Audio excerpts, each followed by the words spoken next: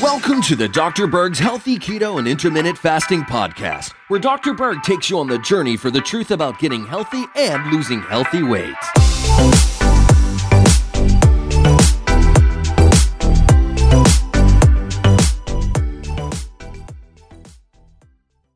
Let's talk about what would happen if you had poor sleep for 14 days. I'm talking about like less than 6 hours and you had crappy sleep. Now, I do want to say some people can get away with less sleep, but the majority of us need at least 7 to 8 hours. So what actually happens over time if you're sleep deprived? Well, I think this might shock you because what you have to realize, every single cell in your body is connected to this internal clock that controls your circadian rhythms. So let's go through this. First of all, you're going to be tired, right? You're going to have chronic fatigue. You're not going to have the energy. Then your cognitive function will definitely suffer. Your memory is not going to be that great. You're going to lose creativity, imagination, coming up with good ideas. I know with myself, I need a really good night's sleep to constantly come up with these wonderful videos that I'm doing for you. And then you have focus and concentration are going to be off. So you'll have brain fog. Your mood will suffer. Okay, you're going to have more anxiety, more depression, more irritability. You're going to have more overall stress. In other words, you're not going to be a happy camper. All right, your heart is greatly influenced by your sleep. The risk for getting a heart attack goes up. The risk of getting a stroke goes up. People tend to have more high blood pressure when they're not sleeping. So if you think about it, the heart has to constantly pump 24/7. It doesn't have a chance to sleep. Unless when you're sleeping, it can rest a little bit. But when you're going through the day and you're exercising or going through stress, that is more strain in the heart. So at the very least, it needs a good night rest to recoup and recover. Your hormones, the endocrine system, is greatly influenced by your sleep cycles. Testosterone, libido, is negatively affected by poor sleep. Infertility is another issue if you have poor sleep. If you don't sleep that well, your inflammation goes up. You might have more pain. You get worsened blood sugars, okay? Because the cortisol that increases when you're not sleeping, the stress hormone, is a glucocorticoid. So your body starts making more sugar even when you're not eating it. So you start to have worsened blood sugars. That's going to lead to more weight gain. People don't realize that the majority of fat that they burn is at night when they're sleeping, okay? If you're not sleeping, guess what? You're not going to lose weight and you could potentially gain weight. Your immune system is highly influenced by the quality of sleep. People that don't sleep are more susceptible to getting infections because they have a weakened immune system. But other than these minor complications, it probably is not going to affect you that bad. Now let's talk about what can you do if you have poor sleep. Well, there's a lot of different factors, and I'm going to cover all of them in this video. You do need this thing called oxygen when you sleep, okay? Now, if you have sleep apnea, that is a problem with insulin resistance. And if you don't know what I'm talking about, I'm going to put a link down below of how to fix insulin resistance. There are several plants that produce a lot of oxygen that can help you sleep and give you more oxygen.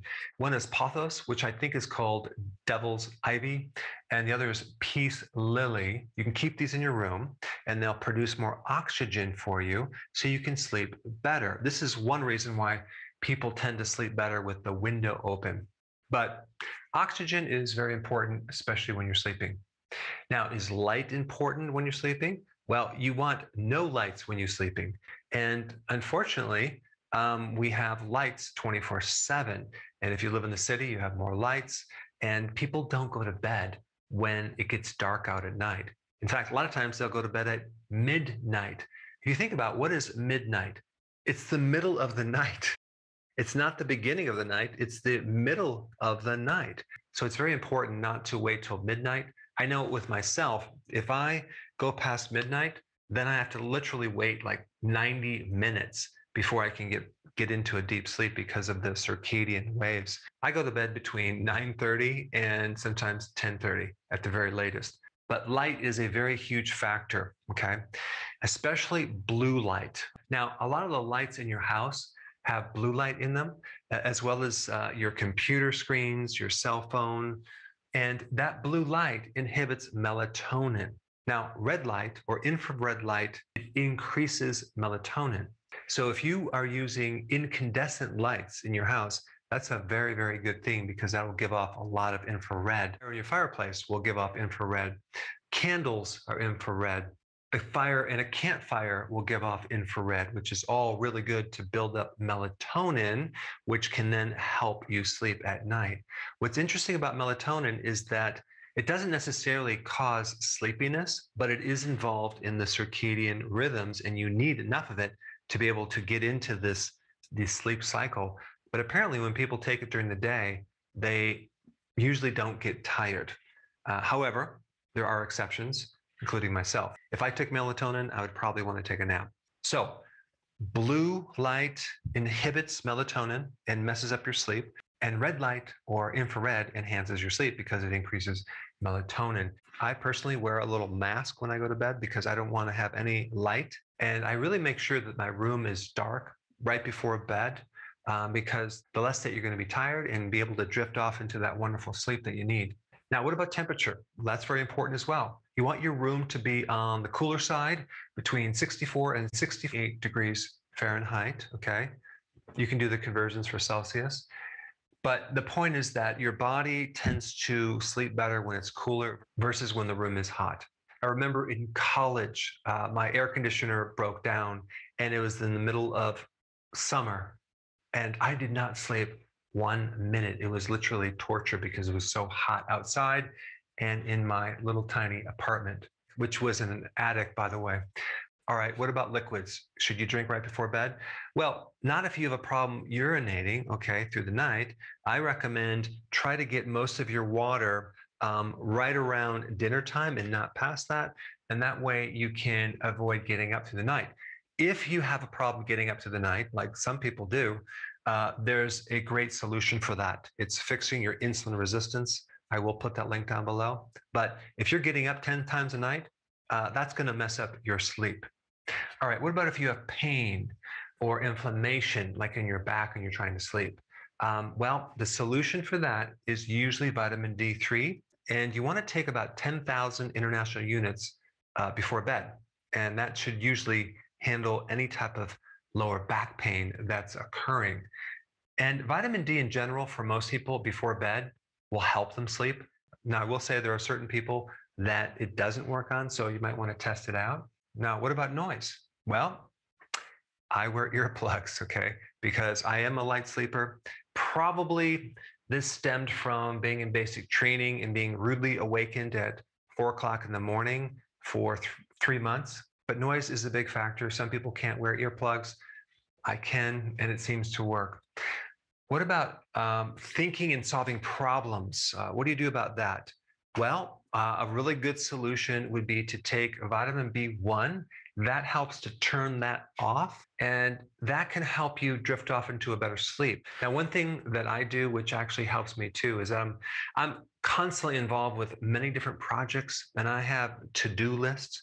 And I found it's very, very important, especially before bed, to write all these things down on a piece of paper that I have to do the next day. But I kind of work it like this. I don't have this massive list that I have to get done every single day. I will put maybe, I don't know, 3 or 4 or 5 important things on that to-do list that I must do. And I'll have a lot of other things that if I have time, I will get to. But that way I take a win, I actually get things done, and I'm not constantly feeling like I'm always behind or having all these unfinished projects to do. What about cramps in your feet? Okay, that's usually a magnesium deficiency. It could also be a potassium deficiency. And if you get cramps, chances are you need to look at your eating and finding out what you're not eating that you should be eating. All right, heart rate. Okay, if you have a higher pulse rate, that is going to affect your sleep greatly. Okay, that usually is a potassium deficiency. So you need to consume foods high in potassium, which are usually vegetables in larger quantities. I have a very big salad every single day, and it's between 7 to 10 cups. That usually will handle your potassium deficiency. You could also do a potassium supplement, I'll put a link down below if you want more information on that. There is another cause of high pulse rate, and that is your pH is too acid. I'll give you an example. Let's say in the evening, you drink kombucha tea, which is very, very acidic, okay? And you drink the whole bottle. You may find that your pulse rate starts going higher, okay? That happened with me. So just drink less, okay? So what about stress? Can that potentially affect your sleep? Yeah, I think so. So there's many things you could do for stress. And of course, exercise is at the top of the list. But I also want to mention that physical work, okay, that is getting something done is a little bit better than exercise because it doesn't give you a chance to focus in on these problems that are in your mind. You're working on something outside your mind. And with exercise, it's more planned and you have more of a chance to think about your problems. But there are many things to reduce stress. Ashwagandha is a good supplement, lemon balm tea, vitamin B1. You can get that in the form of nutritional yeast. All right, what about digestion? Is that important? Yeah, I recently did a video on drinking some kefir before bed. Now, if you're on the ketogenic plan, maybe you have that right after dinner. Kefir has a combination of not just bacteria, but yeast, friendly yeast as well. And so when you take that, it's going to help your gut and you're going to make more neurotransmitters, L-tryptophan, serotonin, which turns into melatonin. So kefir is a very good thing to take in the evening to help your digestive system. But if your digestion is off, man, that can really affect your sleep big time, especially if let's say you ate too late and you ate way too much. Good luck with sleeping.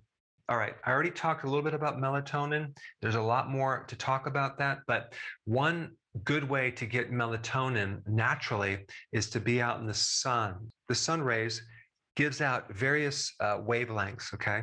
And infrared is one of them, and that increases melatonin. So if you're out in the sun, and I'm not talking about being burnt in the sun, I'm talking about before you get burnt, okay? Just getting sun exposure. But even if you actually wear a hat and sunglasses and you're clothed, you're still getting infrared. It can penetrate the skin. It's fascinating. And you will sleep better if you have this reserve of melatonin. Stimulants like caffeine, right? If you drink too much coffee or you're consuming too much tea or even chocolate, all have stimulants. And this is why I only have like one small cup of coffee per day, because if I have more, I find that my sleep is not that great because of my liver. I've done a lot of damage to my liver over the years, and it's not 100%. And so if I have too much coffee, my liver cannot detoxify it as much. And that also goes with alcohol. It might seem like it can help you sleep, but it actually does not help you get a rejuvenating sleep. All right, and then what about blood sugars? Well, if your blood sugars are too high or too low, that can affect your sleep. I want to mention, if you're on the ketogenic plan, your blood sugars will start going lower and lower and lower. It's not a problem that you're going to have symptoms. So I'm talking about a person that has low blood sugars and they have various symptoms, negative symptoms, okay, that can affect their sleep cycle.